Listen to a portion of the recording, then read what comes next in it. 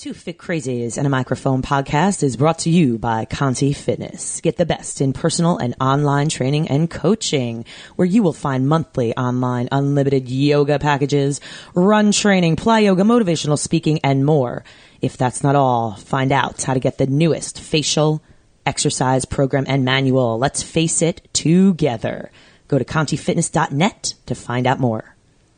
High Five Health and Fitness. Create positive change in your life with online health coaching sessions with High Five Health and Fitness. Also brought to you by Revolution Running. Join world-renowned Dr. Jason Karp for a workshop or certification near you.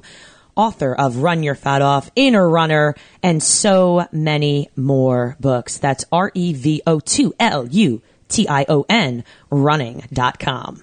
Also brought to you by 361 Degrees. For the best in athletic footwear and apparel, go 1 degree beyond with 361 Degrees. For codes and promos, go to twofitcrazies.com and click on the podcast sponsor tab at the top of the page.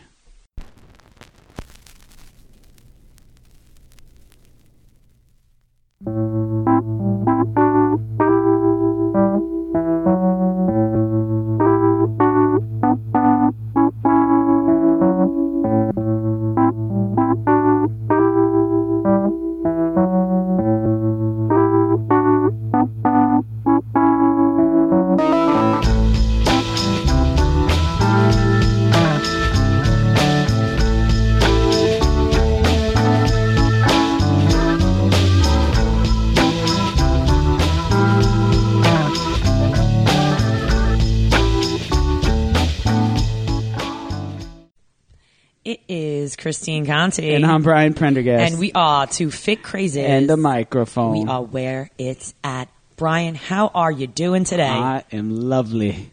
He's rocking fantastic day. His avocado shirt. Where'd you get that from? Bruce and Mindy Milray. Nice. One Day to Wellness. Very. Yep, I picked it up. No, you didn't. Didn't I get Oh, no, that shirt you for got this one for me. Yeah, that's right. The batch of spinach. I got another one at home. It's a spinach shirt. Ooh, I'm jealous. I love it. Yeah. I never got an avocado shirt. You're on the list. Don't worry. I'll hook you up. Man. Do not worry. So what's really cool is that we are bringing to you the Jason Alders today. Jason Alders. You got a "the" in front of your name now. Yeah. That's a big deal. That is a big deal. Yeah. Because in Conti world. It is. It is. Because we are at podcast 42, I think, today. All right. Is where we're at. Good and, number. We've been talking about, started from the bottom and Ayo. That's it. Going all the now way we're out. here. Jokes. I love it. Top of the food chain. So today, really excited to bring to you another story, another rock star kind of story from, how did we get to where we get in life? And it's not always just, sitting back and, letting life happen to you. It's really going after things and following your passion. And that's really what we've been talking about. And again, our listeners, you guys are anywhere from just, looking for some way to get healthy or get happy. And at the end of the day, we just want to be more happy in life. Yeah. And I've been talking lately about how do you, and this came from Sherry Shamrock, one of our guests that we brought on, and she, The Sherry Shamrock. yes, she invented Everyone something. gets a "the" from now on. Well, She calls herself the Christine Conti. It's kind I'm of sure annoying. she does. I talk in third person only. Christine has entered the room. She would like to say hi. Christine has to pee. Oh my gosh, for real. George is angry. That's how it's going to go today. That's how it's going to go. But Sherry Shamrock. So, Jay, we had this woman on, and we didn't really know her very well, but she invented pound poms, which are weighted like pom poms for cheerleading.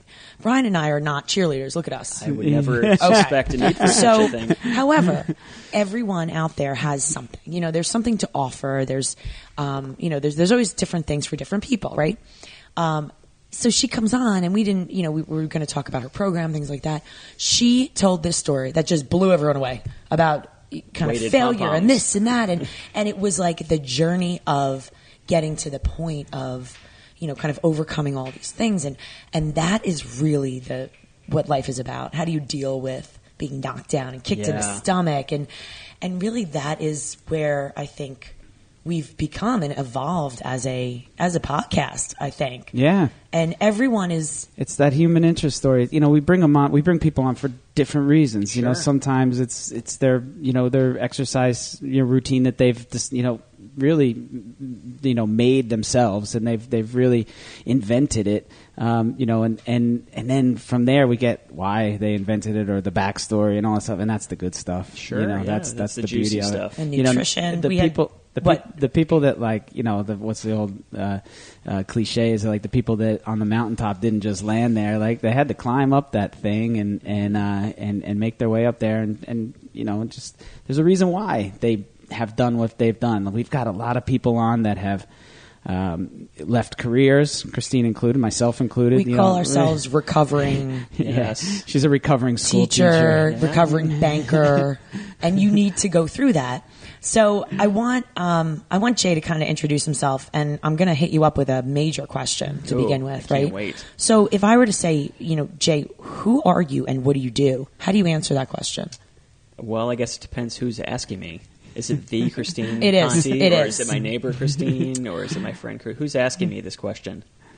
All three. Because I would think all three of them should know the answer, but I guess the answer you're looking for is probably career-related.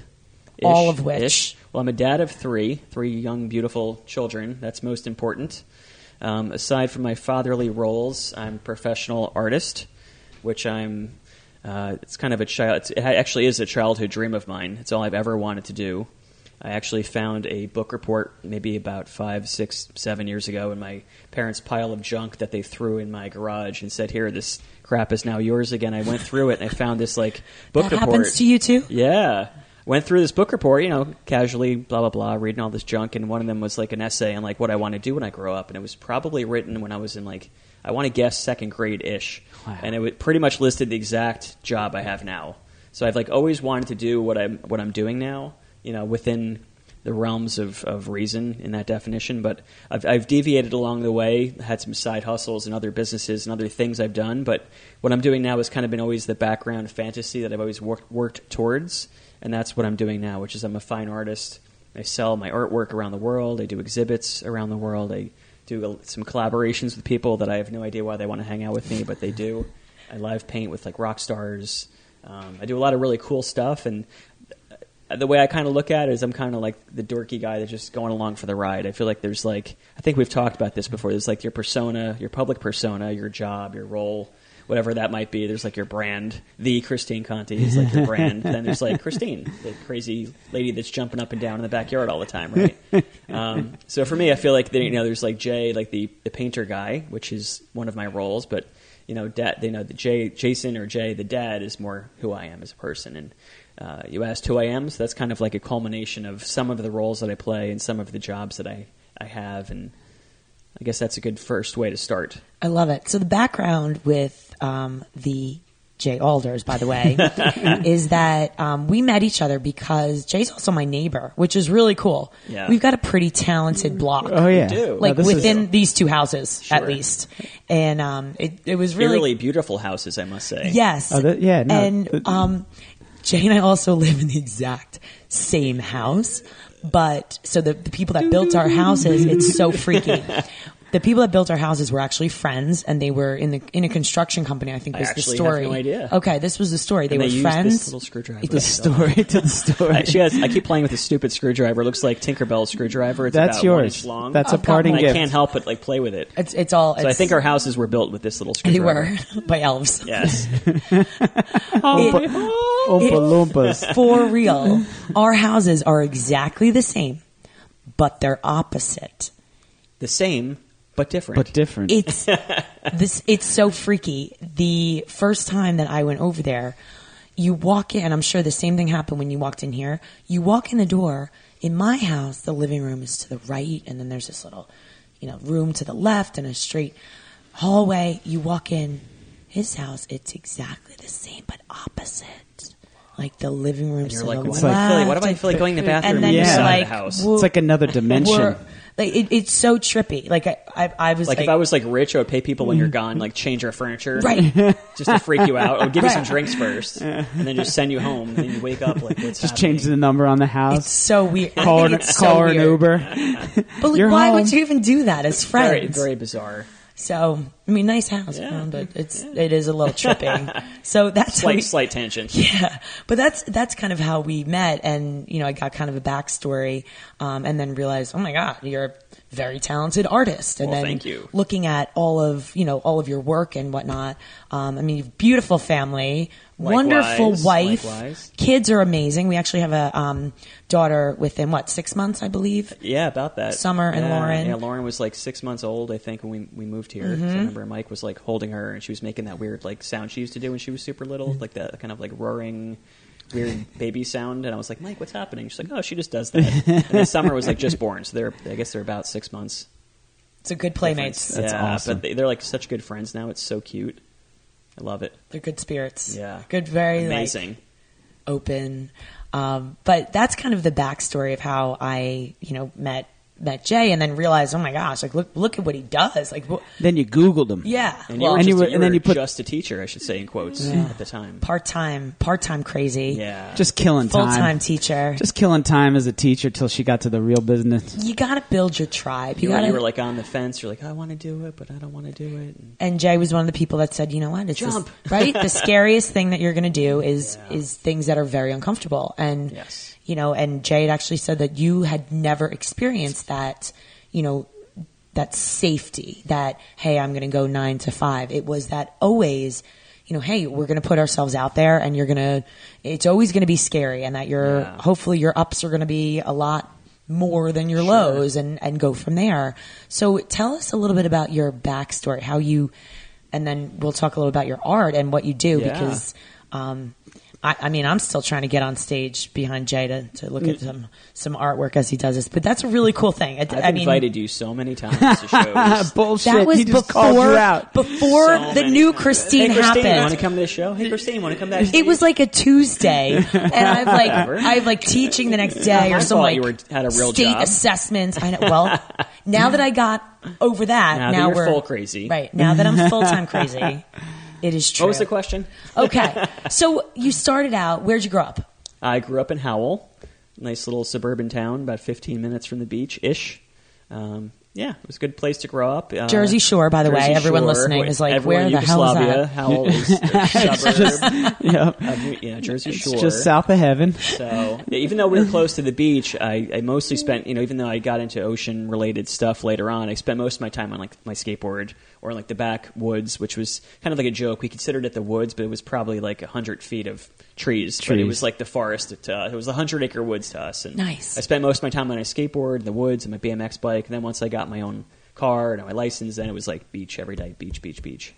Now, is that when you started surfing? Yeah. So I grew up skateboarding, and then it was like an easy transition. Once I got to high school, you have a license, you have means to get there. You realize that the chicks that hang out with surfers are genuinely a little bit more attractive than some of the other ones. And no being prejudiced, it was just stating a fact. But so It was a draw. It was a draw to the It scene. was just like, wow, absolutely. this is like a nice bonus. So just the whole culture of it and the whole lifestyle of it just really attracted me. But to be serious, like I love skating, and just transitioning that to water was just such a cool experience. All my friends started getting more into it, or some of my friends that already surfed just were like, oh, just come on out. And it was like a very easy transition going from one board to the next. And I learned how to snowboard at the same time. So I just was always more drawn towards like boarding sports, more individualistic. Is that even a word? More individual sports and activities. The whole team thing, sports, the whole uniform and numbers thing, I just did not work well with me. I just didn't work well with my personality. I was always like smaller framed for my size, and like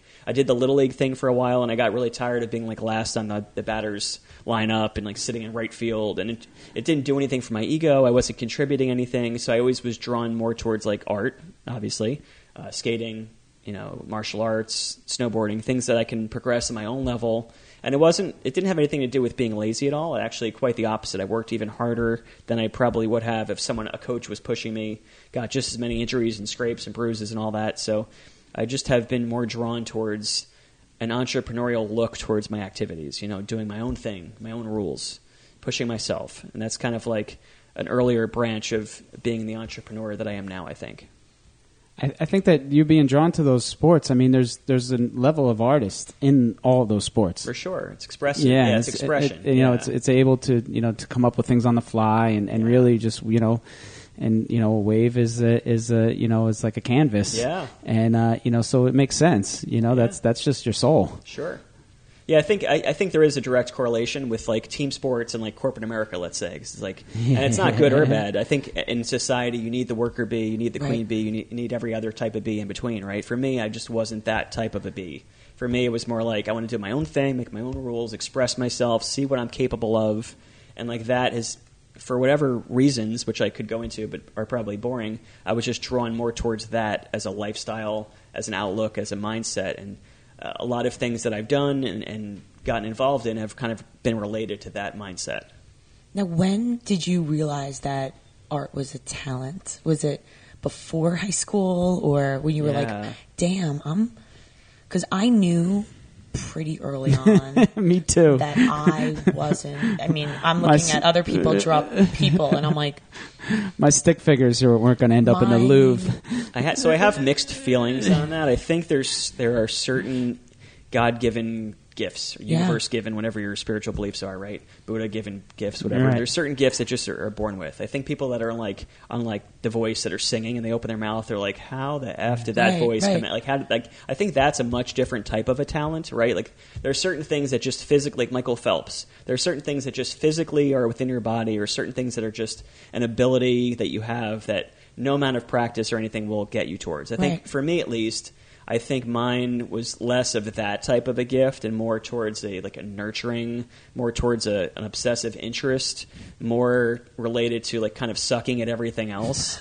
I don't feel like necessarily I was like, and I don't really know the answer, but I feel like maybe my answer is that I don't know if I was born with that per se, so much as I was drawn towards the activity. I stuck with it. I got nurturing from my parents and other people.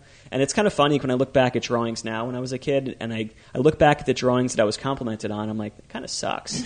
Like, there's nothing really that great about it. Like, I go on like Instagram or YouTube or something, and you see like some 4-year-old like reproducing the Mona Lisa or something. There's like just such a vast, massive more amount of like YouTube tutorials and information out there. So if you took your daughter Lauren and stuck her in front of YouTube to like watch tutorials on how to oil paint, she would probably paint better than me after a couple of years, right? It's just like there's a lot of information out there.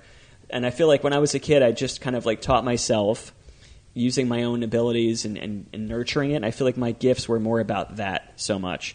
But to answer your question, when, I think as long as I can remember, like I think I was like 3, I think, is my earliest memory of when I was like drawing, and like my parents would say, oh, that's really great, or people would say that's cool, and I think it was also my way to cope and my way to deal with life. I had a lot of challenges as a kid. Like I feel like my mom has bipolar, and I feel like some of that kind of went into my bloodstream as well. And I feel like one of the ways I've coped with life has been through my art too. That's my way to express. And my art kind of has like these cryptographic messages hidden within them, because sometimes it's too hard to express your emotions any other way. So for a kid like I was, it was a coping mechanism just as much as it was like a gift. And so it's all I've ever done, for better or worse. That's interesting. And that's definitely something that I can relate to myself, in sports and athletics and running, really. It's a release. It's a coping mechanism. It's definitely something that... a calming. Yeah, called. It's your what do we say? It's my go-to. It's your church. It's your spirituality. And at times it's a crutch. And it's kind of can be the best of times and worst of times. Sure. At certain points. Like art for me, like it kind of gave me confidence where I lacked it everywhere else, and it's kind of almost like strange that a lot of my confidence has been based upon that still, and like even like jokingly we sat down and you're like, oh, the E.J. Alders. It's like I don't feel like that guy. Like that's not really me. Like inside I'm very insecure, little kid still. I think we all have that. Yeah. And like I would be lying if I said otherwise. It just so happens that my talents or my abilities or whatever word you use to describe it, just so happens that they've taken this really nerdy, insecure kid different places where other people might look at me and say, oh, wow, you have this great thing. I'm jealous, or it's amazing. And I'm like, yeah, it's awesome. It's cool. I don't know why it's happening to me. I just have stuck with it. It's just persistence and commitment, you know? Yeah, like I said, like it's as if you meet somebody. It's as if you landed at the top of that mountain, Right, you know, yeah. and that's not just even close. not even close. Not even close. It's like easy to see like the linear path of my career, and it's easy to kind of like pick up the last 10 years and say, oh my God, it happened like so fast, and like you have no idea, like no clue how hard it's been and how hard it still is at times. When did you know that you could honestly, make a career out of it and have it be what you do for a living? Out of my fine art or art in general? Or? I guess in general. I mean, take us through it. I don't know. I don't know the difference between. Okay, the difference would be.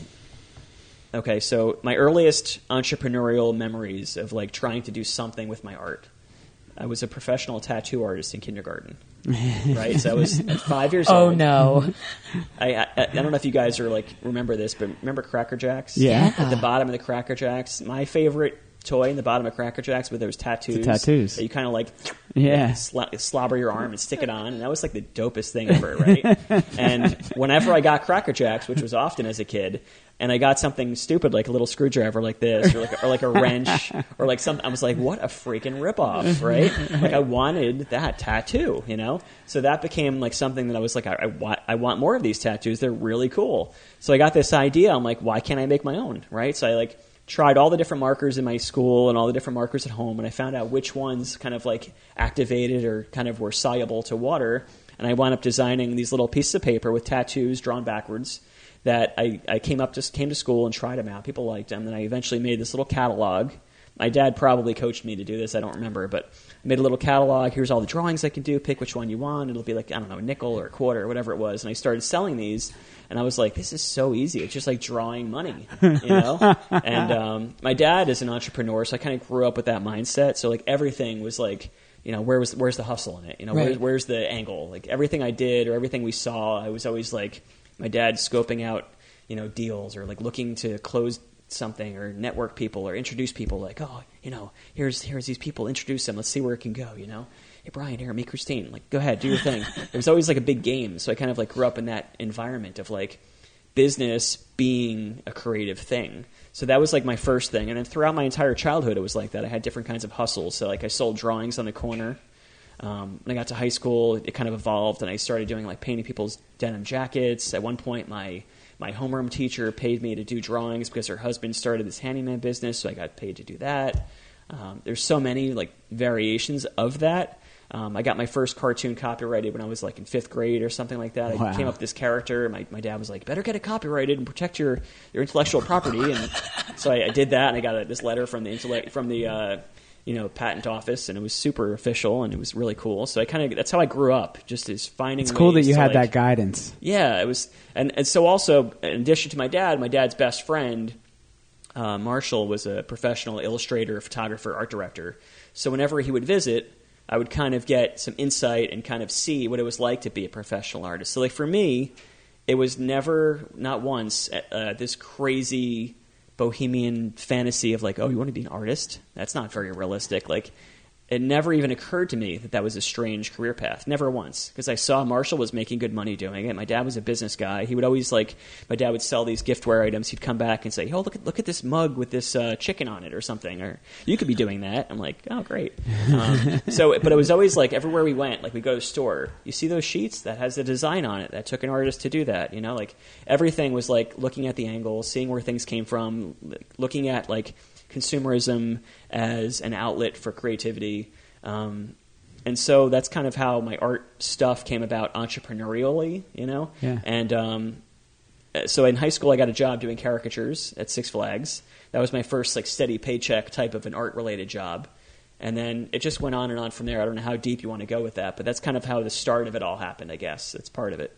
And now I remember you talking about before you went to college. You went to Montclair State. Montclair, and you had a really powerful kind of mentor at Montclair, correct? That I had a few. A few of them. Yeah. Now, how did that kind of push you even farther, or how did that develop where you're... Yeah, so I'm not sure which person you're referring to, but I did have a couple teachers that stood out. One in particular I speak of is this guy, Lou Carbone, an amazing, talented artist, and he was one of my illustration teachers. I had a bunch of great teachers, but him in particular, he would like invite me over to his studio in Hoboken and let me watch him work, and he was one of the first like professional painters that I had ever known. So that was kind of like part of the beginning of like seeing like you could actually make money doing paintings. Like even though the painting thing is what I've always wanted and it's what I'm doing now, that particular part of my career I didn't even see as like a possibility because I didn't know anyone that was doing that. I knew commercial artists. I saw the commercial aspects of art. I figured I would be an illustrator.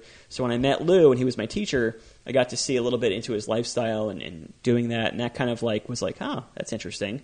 I still didn't pursue it because it still seemed kind of like I had no idea where to start, and whenever I saw stuff on the art world, I was just kind of taken back, like, I don't really get that. Like, a lot of modern art, I'm an artist, and I look at it, I'm like, that's really effing nuts. Like, I think the art world's really screwed up. So, like, I didn't really know how to take all that. I didn't know where I fit in that. But, you know, my college experience was great, but I honestly feel like my social experience was a lot more helpful. Like, I was in a fraternity, and I was involved. I was the cartoonist for the school paper, so I feel like those types of non-classroom activities and experiences helped me a lot more than the actual classroom. That's college. Yeah. Right? Like, that's how it should I think. But I know. I really wish I paid attention more. It's a very expensive education on life. And some of it's my fault. I wish I paid attention more. Like, there were certain classes that I was like, oh, I had a class in that. I wish I paid attention, you know? Like, but overall, I don't think it helped me a huge amount as far as what I'm doing now, but maybe it seeped in here and there, and I'm not giving it credit where it's due. I think it's all an evolution, right? Like you got to go through these steps in order to kind of open your eyes and see what your shine is and where you're going to be. I think the answer to my question is what you found with your Professor Lou. You know, where you looked at it and said, "Wow, that piece right there can sell for, you know, X amount of dollars, and I can do that, you know, customly or whatever, and just make a living out of it." You know, sure. Yeah, it's you know, because you can make money. Or you can make a live. You know, you can make money at Six Flags doing caricatures, and you know, I'm sure they'd like a guest spot there from you now. You know, sitting down. But you know, it's about really, you know, doing it and saying, okay, I can do this. And that's, I think, that what Christina and I have found. You know, with fitness, you know, we've both gotten the boat close enough to the dock so that the leap wasn't quite so much. Sure. We could step off onto the dock and you know, find a landing spot for us. Thank God I didn't fall in the water, because that water is a scary place sometimes. It is. Yeah, especially for a couple miles of it. Okay, in Lake Placid coming I heard up. something about that. Yeah. We're gonna have to have a talk. Yeah. Okay, I love the water, and this is going to be great. I keep saying to myself every day. But all right, so let me say this. Speaking of water, sure. Right now, and this is one of the reasons why we have you. You are an artist. Yeah, that's it. I can do that too. Dad tricks. There you go. Yeah. So you know, a lot of your artwork is geared towards surfing and the surf art and the surf world and nature. You know, and nature and a lot of things. So how did that? Obviously, it's your background with surfing and board sports. How did that take off? How did that take off? I'm trying to see where to start with that, because in high school when I started surfing, I found my earliest surf related paintings then. Like when going through my old junk, I was like, oh, there's some waves and whatnot, but I never like pursued it overly consistently. It was kind of like I just was painting and drawing whatever I wanted in high school.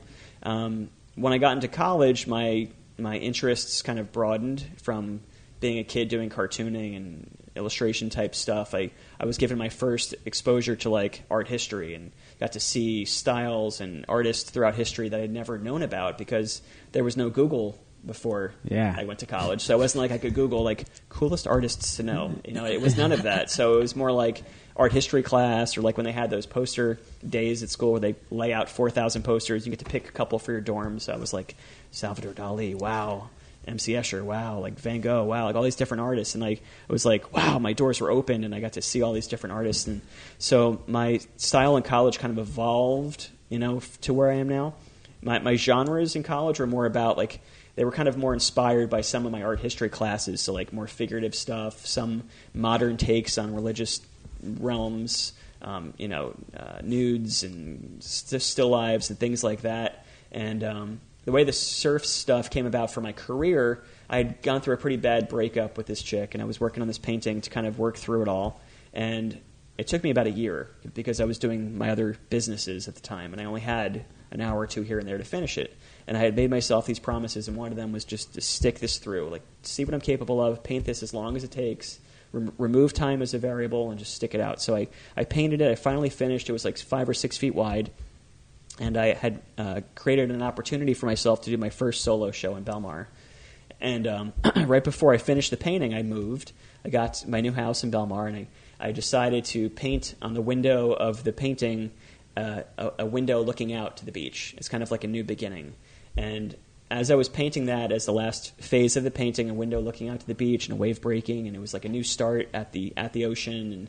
And I was like, you know what? That's kind of like more me. I think I should really paint more of this new life, because some of the other stuff I was painting before that was either like dark or it was kind of helping me work through emotional stuff. And I decided to kind of paint the light and paint love and kind of lean towards love instead of leaning towards like darkness. And so I started painting what I was doing or what I was into. And it wasn't like I purposely designed a niche that I'm in now. Like now I'm like known as like a surf artist in air quotes. But it wasn't created that with any purpose or intention. It was just like I was surfing quite a bit, so I painted surfing. I would stare at chicks in bikinis, and so I drew chicks in bikinis. Like it was just kind of like, okay, this is what you're inspired by, paint it. And it just so happened that I amassed this, collection of paintings, and I just started putting it out there in MySpace and at the time, and before Facebook was anything, right? It was like MySpace, right? Put it out there, and you were actually a big deal on MySpace, like, right? That's really I was cool. kind of a big deal on MySpace. You actually were. It's actually funny you say that, because looking back at it, I was so pissed that MySpace like crapped out, because I got my following up to like 20,000 people, which at the time was like, That's what? a big deal, yeah. And I remember like the top 8 or whatever it was. Mm-hmm. I was like in Shepard Fairey's like top 8, and like some of these rock stars, I was in theirs, and it was cool. And then Facebook came about. I'm like, freaking I have to start all over again. But like by having those social media platforms, it gave me like more of a global presence, and that kind of like initiated taking my career from like this side thing to like, wow, maybe this can go somewhere.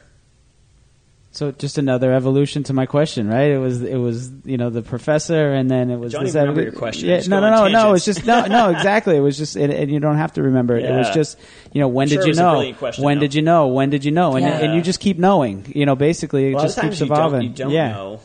Still, you don't know. Yeah. You just kind of take one decision, one moment at a time. You fall down your face, and you're like, oh, and then you pick yourself back up, and you keep going, and then you fall back in your face again, and you keep going, and then after, in hindsight, you can look back and be like, oh, this clearly happened because of this, and this, and you can see the breadcrumb trail of where you went. You can easily say it in a narrative form, like, I'm here because of X, Y, Z, and you can say all the reasons, but when you're going in the reverse order, in linear time fashion, you have no freaking clue why this is all happening. It's only when it happens already you can look back and here's my story. It's like a M. Night Shyamalan movie, Yeah. like that moment at the end where it all comes together. Yeah. Yeah. Oh my goodness. So now we're at the point where you're like, all right, this is my niche. This is where I want to go. And now what? Now I was what still do running you do? like my other businesses at the time, so I wasn't even doing this remotely for Yeah. work. It was just like my passion. I was Right. also doing photography for work. I was running an entertainment company, doing the caricatures at gigs. So I was doing all these other things for money. This painting was just like, I love to paint. It was kind of like a dream. I wonder if this can go anywhere. Right. And it did. And now how do you transition now into, hey, I want this. This is going to be kind of my one thing. How did you make that your one thing then? Following the breadcrumb trail Yeah. backwards, I guess. There's a lot of things, and I don't know if I could say it in order, but I'll attempt my best. So I just started, like, once I got those few first paintings done, I kept raising the bar each time. So I would work on a painting, and if I got to a point where I was stuck, where my abilities felt like I plateaued, I kept forcing myself to get to that really, really uncomfortable zone where, like, I might have had a vision to, like, let's say, I'm just going to make this up. I wanted to paint a sunset with this wave doing this one thing or whatever, and it was all in my head. I didn't have any reference photos. And I'd get stuck, and I'm like, I really don't know how to do that technique or this thing or make it look like that. And before, I might have kind of backed out and said, okay, well, I didn't really want to do that anyway. I'm just going to paint a wall or something. I'm going to paint a tree instead. That's easier. I got to a point where I no longer allowed myself to make excuses, and I just kept pushing myself. So I would do a painting, and I would, like, admittedly look at it like, that's pretty good. It's pretty, for me, it's pretty good. And the next one, I'm like, how can I outdo myself? And I kept doing that over and over and over again to the point where I kept feeling like I was improving each time. And with each one, through the other means of networking I told you about, I would get art shows and more people maybe finding me and whatnot. And trying to think what order this one in. So I was dating Chelsea, my wife at the time, and I was actually really terrified of flying, and she was like, "We're going to France." I'm like, "Oh, great!" And it was this new girl I was dating, and I was like, "Okay, well, I guess I got to go. I can't be a wuss, right?" So we went to France, and it was my birthday, and we were walking along the beaches of Nice, which is like a beautiful town, and she gives me this card for my birthday, and I was looking through it, and it was like multiple page mushy card, and skipping past all the mushy parts. At the end, it was like something like ... and your birthday present is, and it was like, I'm going to take you to, our next trip is like in a few months. We're going to Squaw Valley in California to go on the snowboard trip. And I had never snowboarded out west. So I was like, this is awesome. Yeah. This is super cool. And then I got to the next part, and it was like, and she planned the entire trip around this music festival that was going on with like these musicians that we loved. They were on Jack Johnson's label. It was like Donovan Frankenreiter, G-Love, Matt Costa, and ALO. And these were all musicians that were like constantly on shuffle, like loved them. We would jog to them, drive places to them. They were always in our constant shuffle of like 30 artists.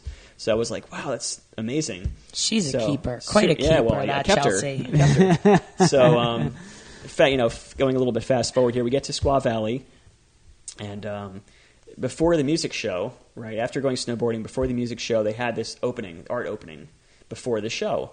And I was super excited because the art show was kind of based around photography and art that was kind of like geared around the lifestyles that I loved. So it wasn't like I said before, it wasn't the contemporary art where here's like a rotting orange on a pedestal with some chicken wire going through it. It was something I could understand, right? So it was like photography and films and paintings of like snowboarding, surfing, fitness stuff, outdoor scenes, stuff that I was like, this is really cool. And this art tour, I think, was on like tour with the guys. So there was like a music/art festival or tour or whatever it was. And we were super inebriated, and I was like walking around. And keep in mind, I had no really fine art career necessarily. I had a couple art shows. I had some stuff like under my belt. I had some like things to brag about. Like you had 20,000 on MySpace. Well, yeah, I had some stuff, but it wasn't like, wow. It was like cool, some cool things to brag about at a bar, but it wasn't like a career by any means. And so we're walking around, and I looked at Chelsea, and I had this like law of attraction moment where I'm like, I don't know how. I looked her right in the eyes, but like, I'm going to be one of these artists doing this with those musicians on stage. And I had no idea why I believed that. I had no reason to believe that. I was this kid from Jersey, didn't know anyone in the scene, didn't know anyone in the art world, didn't know anyone from anyone. I was just there, super blitzed out of my mind, watching this awesome show of my heroes. And during the show, I'm like watching everyone like, smoking a J on the off stage and high-fiving. It was a great show, and I just kept thinking like, I want to be one of those guys up there and hanging out with them. And looking back on the timeline, and I can go back and say how it happened, like 8 months to that week, I was in Brazil with all of those musicians doing the exact thing that I manifested. That's amazing. Right? So obviously there's, how'd you do that? Goosebumps. I got goosebumps. So obviously there's, how'd you do that? That's a whole story in itself, but just the fact that I literally just said exactly what I wanted and believed it. You threw it out in the universe. I literally, and like, how much more specific can you get than that? It wasn't like I ended up doing a thing with a cover band at Bar A or something. It was like I was literally with exact musicians as one of the only featured artists from America in Brazil on this 11 or 12 day tour in 3 cities in Brazil. It was like next level. So that, how I got there is its own story. And then from that moment on was like, okay, not only did the experience itself change me, and not only did the opportunity of meeting all those guys change me, and everything that actually happened changed me, but just the idea of like, wow, we actually have power to do this. Like, what else can I effing do?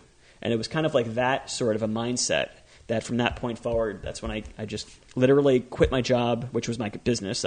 Before going to Brazil, when I found out I had the opportunity, I yelled, I'm like, Chelsea, come in here. I got the email, and it said, you're invited to this thing, and I can go into that story if you want, how that happened. But when I got it, I basically said, I'm going to be a professional fine artist from now on. I had this business that was paying for my mortgage, my insurance, my car, everything I had. I was like young. Safety. I didn't have children at the time. I wasn't married, but I had a lot of bills and stuff. And I had this business that I had nurtured since I was in college that I said, here's my business if you want it. Otherwise, I'm just going to stop doing it. I don't really care. I have no idea how I'm going to pay anything, but I'm going to make it work. So do you want this business? And she still runs that company along with the other stuff that she does. But thankfully she took it because it's been very helpful as a secondary income stream. But I went with the intention of like, I'm just going to figure it out. I have no idea how I'm going to do it, but I'm going to make it work. And I came back and I just made it work. So I like to talk to Jay sometimes when I'm like, oh my gosh, what am I doing? He's like, yeah, make it work. It's going to work. It's going to work. Keep showing up. We threw it out to the universe. It's going to happen. You're working hard. It's like you're being making a parent, It's like people say, oh, I have 3 kids. They were born within 18 months. Like 3 kids within 18 months. People always, the first thing, how do you do it? Like, it's not like you have a choice, right? It's like you just do it.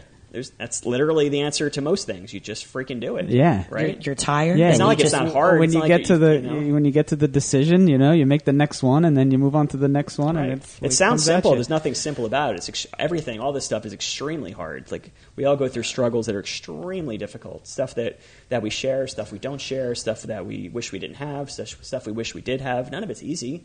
It's not like when you say, "Oh, just figure it out. It's easy." No, it's just like that's literally what you have to do. So you just do it. People say that to me a lot. They're like, "Oh, we're sorry. I'm sick a little bit," and they're like, "Christine, we're so sorry." And I'm like, "I'm not sorry. I'm actually getting sick is the freaking best thing that ever happened to me in my life. No, I mean aside from my family and things like that. Yeah. But I'm like, it's one of the best things that ever happened to me. I'm like, you look at life and you're like, wow, that you get knocked down, and how do you deal with that? That's what builds your character. That's what makes you who you are. And it's we love to hear these stories because really the people who make it. I haven't met one person who's had this nice lollipop fairy tale life who's really successful and they don't have to be or happy. Yeah. Or happy. They don't have to be a president of a company to be successful or, and a lot of people that are not happy. Yeah. And all success is in different categories, right? Right. It's very powerful. So now you tell us how you got hooked up with live painting, because we think this is like one of the coolest things because not a lot of people do this. This makes you really the anomaly that you get people to. Out there that do it. I'm not that unique. Okay. Yeah, on this block. You are though, very definitely on this very block. Unique. Yeah.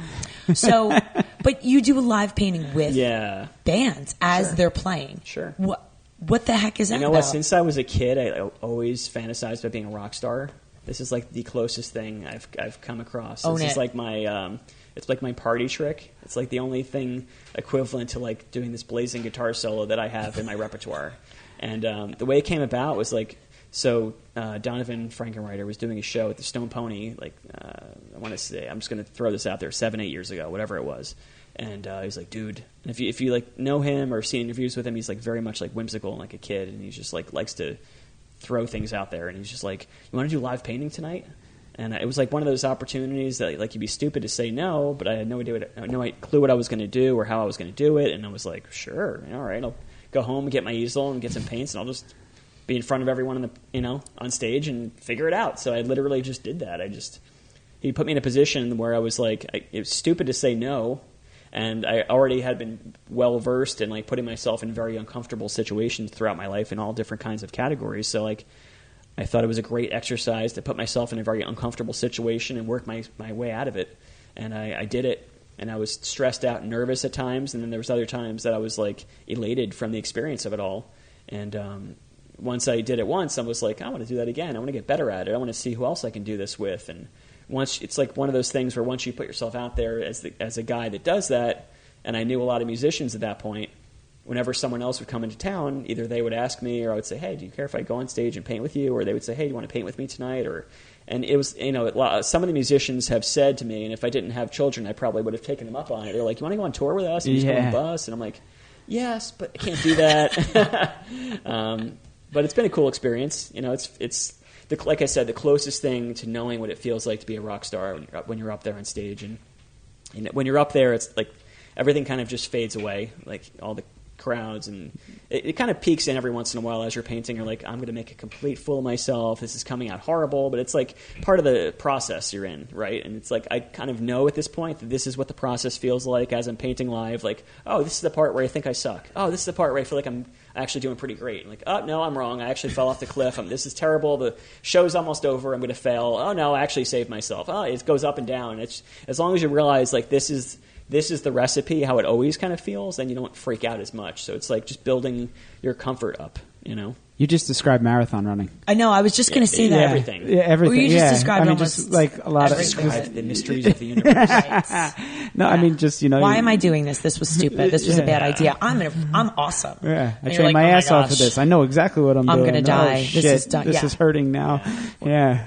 I love I it. mean, everything's like that, isn't it? It's the people that I think, quote unquote, succeed the most that you push through those things. And it took me a very, very long time to do that myself. Like I mentioned before, like I used to paint and not push myself as much, and that's why my paintings never progressed, because I would paint until the point where it kind of was like super uncomfortable, and I started telling myself, "You're not that good," or "Why are you bothering? I have another idea that's even better. Let's just put this down and start something else." And it's kind of like how I still approach my guitar playing. I learned the first like few chords. I'm like, okay, I got that. Let me go on to the next song. And it's okay if it's just like a minor hobby, like playing guitar. It's just like a super, casual hobby. So it's okay to learn just the first riff so you sound cool and then go on to the next one. But if it's something that's super important to you, you have to push through to the point of most discomfort to see what you're capable of. How long would you say it takes you to complete a piece?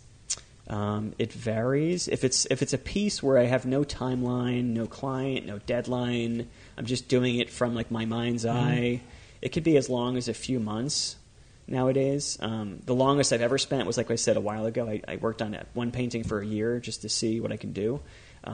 More often than not, lately I'll spend a month or a few weeks, sometimes a couple months. A recent piece I did took 3 months because it was kind of like my background go-to project. I would work on other stuff. I'd parent, do other things, paint when I could. So it depends if I'm working on it constantly or as like a background like thing, But a couple months is, I would say, average. So now, would you say that you have multiple paintings at once that you're working on, or more just focus on? I try not to. Okay. I have done that. Like when I had more time, I would paint a couple things at once. But I prefer painting one thing at a time, even though it's not always the luxury I get. I like getting kind of lost in one piece, figuring it out, feeling like I have closure, and then because it's kind of like very strenuous and exhausting process. So like after I'm done, it mentally and physically feels like I just need a break, and I get to the point where I'm just completely overlooking at it. So it's nice to just have complete closure and be done with it and go on to the next one. You know what's great is that I talked about how Jay's my neighbor next door, right? And you do most of your painting in your house. So remember the movie The Burbs with the Klopex? No. Did you ever Tom see that? Hanks? You need to see that movie. Yeah. It's from like the 80s or something. I remember, yeah. Okay. I just the remember the Klopex, it was always weird because their light was on downstairs in the basement. It was like they were like cooking humans. Oh, Once in a Lord. while, it's real late. I could see your light from the basement shining in from like way across. Telescope. That's something fucking creepy. so funny.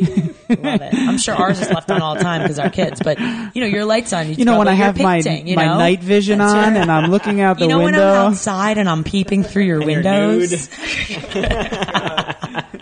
Your whole body's dipped in paint. You're like rolling around the canvas. That's my favorite Remember part. that? No, but it's just that Hashtag focus. I would restraining order. Likewise, I was like out the window and there was Christine like jumping up and down, doing her weird exercises. training, killing Make myself. me feel like such a lazy ass. Please, you're painting. It's a touche. But I would think that it would be very stressful if someone gave me a deadline for painting or for definitely anything. Is. I completely hate deadlines. I have to deal with them. It's just part of the business, but I completely hate that part of it. One thing I want you to talk about is that one of the things that is just amazing about your paintings are the way that you paint water and the waves. How did you develop? Tell and our your listeners. and your colors too, right? You use I do use colors. a lot. No, I mean a lot of Paint like brushes. colors, Van- bright colors. Van You Dyke use like brand. brushes and stuff, right? Titanium white. Happy little tree. I was gonna wear my shirt. He's got a I got Bob a Ross $7 Bob Ross shirt at Nice. Walmart. It's beautiful. We love Bob Ross. Don't That's leave it set- like- Actually, that's one of the ways I started painting. Actually, Yeah. when I was a little kid. We all did. Everybody. Yeah. You've evolved much more than Brian and I have. That kind of got me into it, though. What was the question? How I got into painting color. water. So the water, I mean, that is just so unique to you. right. When I look at your paintings, and it's how did you? So I think most of my paintings, like I mentioned, and most of them I prefer and usually am more drawn towards painting from my mind's eye. I sometimes will use reference loosely. I think it's just me. I don't think other artists should judge themselves by this. But for me, I feel like if I'm using photos too directly, it kind of feels like I'm cheating almost. Like I feel like why bother for me? Again, any artists listening to this that don't do this, don't judge me or feel judged. For me personally, I feel like why bother painting something that could just be photographed? So I prefer to paint from my memory because I feel like it's more like journaling. Like I don't know if you've ever journaled or had a diary as a kid. It's kind of like your mind is kind of just like releasing whatever's on your mind to kind of put it on paper, and it kind of like puts it in a place where you can express it in your own unique way. So for me, painting is kind of like visual journaling for me, which I think is part of the reasons my paintings take so long, is because I'll try to figure it out. There's like a quote by Einstein. It was loosely something like, I just want to figure out how God thinks. All the rest is details. Something like that, right? And like, so I try to paint like that, where I try to understand the light. I try to understand how the light works, how the reflections work. Like I try to imagine like being the water. Like if I was that ripple right now, what would I see? Like would I see the sun? Would I not? If I would, that means there's a reflection on it. That means it has a direct reflection from the sun. Like if I was that shadow, what color light would I be seeing right now? Like I imagine being in the painting, and like during the moments of like true flow, it sounds weird, but it literally feels like the painting's already there. And like there's moments, not throughout the entire process, I wish this was true, but there's moments where it's like I literally feel like I couldn't make a mistake if I tried. Like it literally feels like it's right there in front of me, and I don't know if it's being projected through my mind like a movie theater, or if I'm like seeing something like an optical illusion or a sight into something that's not there. But there's definitely some kind of a spiritual thing there where it feels like I'm taking my memories of seeing things and I'm interpreting it as my mind remembers it. And I feel like by nurturing that vision through a couple months of just constant painting over it, painting over it, fixing, correcting, I try to get as many of those moments of flow recorded, and my painting almost becomes like a souvenir of being in that state of flow. It's almost like being on a vacation, right? Like, so what's left over is not all the mistakes, hopefully, but what's left over is the documentation of those little moments where I feel like it's so real that I can feel it. You know what I mean? So that's kind of like when I try to get like a certain effect. I could tell you in art terms, like, yeah, just mix this color with that color, but that's like very mechanical. There's no soul to it. I feel like it's like with a song. You could teach someone how to play a song, but if you hear someone truly that's like a virtuoso playing a song, there's just something about it that even if it was mechanically reproduced, you couldn't capture. I try to do that with my painting as best I can, where it kind of like I'm feeling the paint, and I couldn't necessarily tell you at all times what color it is. Like I might be painting yellow something, but it actually is more purplish. But it works within there. You know, it's like by placing a certain color next to another color, your eye creates like a vibrating pattern, and by knowing how to use color and light and texture, and by doing it so fluently that it's like having a conversation. Like when our children learn to speak, right? They are learning the vocabulary. They're practicing, like, how do I put these words together? And they might mess it up quite a bit until we get to the point where you become fluent with a language or a business or a craft, right? And it becomes so fluent that you're just speaking and you're not actually thinking, am I putting a verb in front? Was that the correct tense?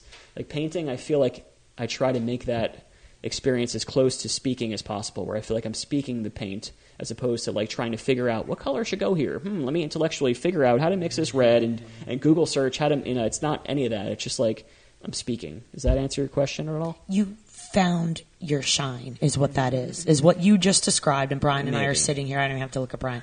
you find what makes your soul sing, what lights. I think it finds me, perhaps, but it's probably a nuance in terminology. Yeah. But I feel like I don't know if I found it. I really feel like for me at least, I feel like I'm feeling it finding me. Like I feel like I'm a portal for something or someone or some things or some voices or whatever your beliefs are. Yeah. Right? You insert your word of universe, God, whatever you want there, but something is coming through me. So maybe I discover it as it discovers me. I'm like, you just discovered me, therefore I discovered you. Like I have no idea which comes first, but like it's definitely something related to that, for me at least. What's interesting and what I think of is that, I guess even on my journey, my life journey, I'm not the same person I was a year ago at all. And not even physically, like your bones change, your skin changes cells. Like. I think it's fascinating. And again, I'm just speaking on a personal level that I have not reached this point in my life, my evolving or whatnot. We all hit different points, until later. Some people will never hit it. There's people I talk to now that will never understand what you just said and think you're nuts. That's okay. Just like for myself, Christina, you left your job. That was safe. This was this. This is what you should be doing. But I sit back and I'm like, but I wasn't happy. And I'm listening to this, and like you just said, something greater than you is kind of, leading you to this path or leading you to these directions or the choices you're making. You could describe it in a way that's very structured, or you could describe it as maybe it's a vibration or an energy or something greater. Whatever it is. I mean, everything that Jay said is a testament to that. The whole guidance that isn't, it's not us. Interpret, right? I mean, it's also like the same thing. You could describe it in terms of like law of attraction or spiritual hokey-pokey new age stuff, which I'm very much into, right? I'm not making fun of it, but you could also have a quantum physicist sit next to you and describe it in those terms, and it would be literally the same thing. Like, have you ever heard of the double slit experiment at all? Like, yes. That's a perfect example of how your observation and your intention really does change physical matter. So it's like you can describe these things in any way you want, but it's all the same thing, right? Yeah. It's amazing. What's your favorite painting? Of mine or someone else? Of yours. It's like, for me, it sounds cliche, but it sounds like you're choosing your favorite kid. Yeah. There's not one that you were like... No. That you hold or one that you're super proud of. There are ones that I like for different reasons the most. Like there's some that I feel like technically as a painter, I feel like it's my favorite. There's some that what I was going through at the time, it helped me the most. There are some that like helped me launch my career, so I love them for that. Each one of them is special in its own way, and it like I said, it's like a journal. It's like a diary for me. Even things that are like you might look at one of my pieces and be like, I don't see anything journal or self-reflective about it. But for me, it has something in it, or the way I painted it, or something about it, or maybe the title that kind of reflects exactly where I was at that moment, and that's how it expressed itself. Is it hard to let them go? Sometimes it is. Sometimes it is. Like for the longest time, I never wanted to sell originals. Like I felt like whether it was like part wanting to like keep them as my 401k eventually if I ever got famous. I think part of it was just like you spend so much time on something. It's like it would be nice to ideally say someday when I'm like hopefully 90, I can have this grand show of all my paintings. But like, especially since having kids, it feels good to let them go because I feel like number one, you need the money, right? Number two, I feel like it's also nice to let go of attachment to things. I feel like as I've come to realize like my ego identity, and as I try to work through that, I realize that like holding on to it, it's not going to like you're not sharing it. So I feel like giving it to someone else, like. It's better to kind of spread it out, and it's also just it's also nice just to know that your work is around different places in case like a meteor hits New Jersey. I know that some of the originals are not there. Have you ever been out and about and come across one of your own pieces that you didn't realize was you were going to see? Yeah, totally. Yeah, I mean, that's just another cool part of my job. Yeah. Is like you'll be somewhere and someone will either recognize me, or I'll see my painting somewhere, or someone will walk by with one of my shirts on. I mean, that's just something that kind of happens, and it's a cool thing. How about I know that there's been people that have had your artwork tattooed on them. Yeah. How's that? That's really cool. I mean, as far as I know, I try to document all the ones I know about, and I haven't counted. I think there's something close to 40 or 50 people that I know about. And just when I think I know about them all, like I was doing a tour in Colorado, like what was it, a month ago, I guess? Yeah, I saw that pop up. Right? That's so cool. Just when I think I know about all the tattoos, I was live painting in Colorado for this show, and as I'm painting, Chelsea's talking to this guy behind me. And I find out later that the guy says to Chelsea, he's like, "Hi, my name is so-and-so. I have 2 questions. Can I take a picture with Jay?" And she's like, yeah, of course. Go up to him and take a picture. And then he's like, he was wearing a jumpsuit, and he was like, also, I have half my body tattooed in his artwork. Would he mind like checking it out? And I was like, what? So I'm painting. Where are they? Yeah, here's like literally half of his body from his like neck to his ankle has like multiple paintings of mine, all they're not fully completed, but it's like a work in progress. And like just when I thought I knew of all the tattoos, like things like that still happen where I'll be out somewhere and someone's like, "Oh, I have this tattoo I never showed you," or I'll get a photo like, "I got this 6 years ago and I never thought to share it with you." And it's a cool experience knowing that it's kind of like validation again for my ego, and I kind of admit that it's an ego trip. But it is kind of validation knowing that like the moments that I have self-doubt, that someone or people, I should say, find my art so connected to them that they actually would commit to it for the rest of their lives. Yeah, so, like, that's intense. As down on myself as I can get, it's kind of like nice to know that like it must be doing something for someone, right? So what are you most proud of right now? My children. Yeah, that's literally the top answer, like by far. Yeah, like art stuff is great. It's a great career, and I love art. But especially since my twins are born, I haven't had as much time for myself in general, and I'm perfectly okay with that. Like, I feel like I've learned to like kind of look at those things in a different light.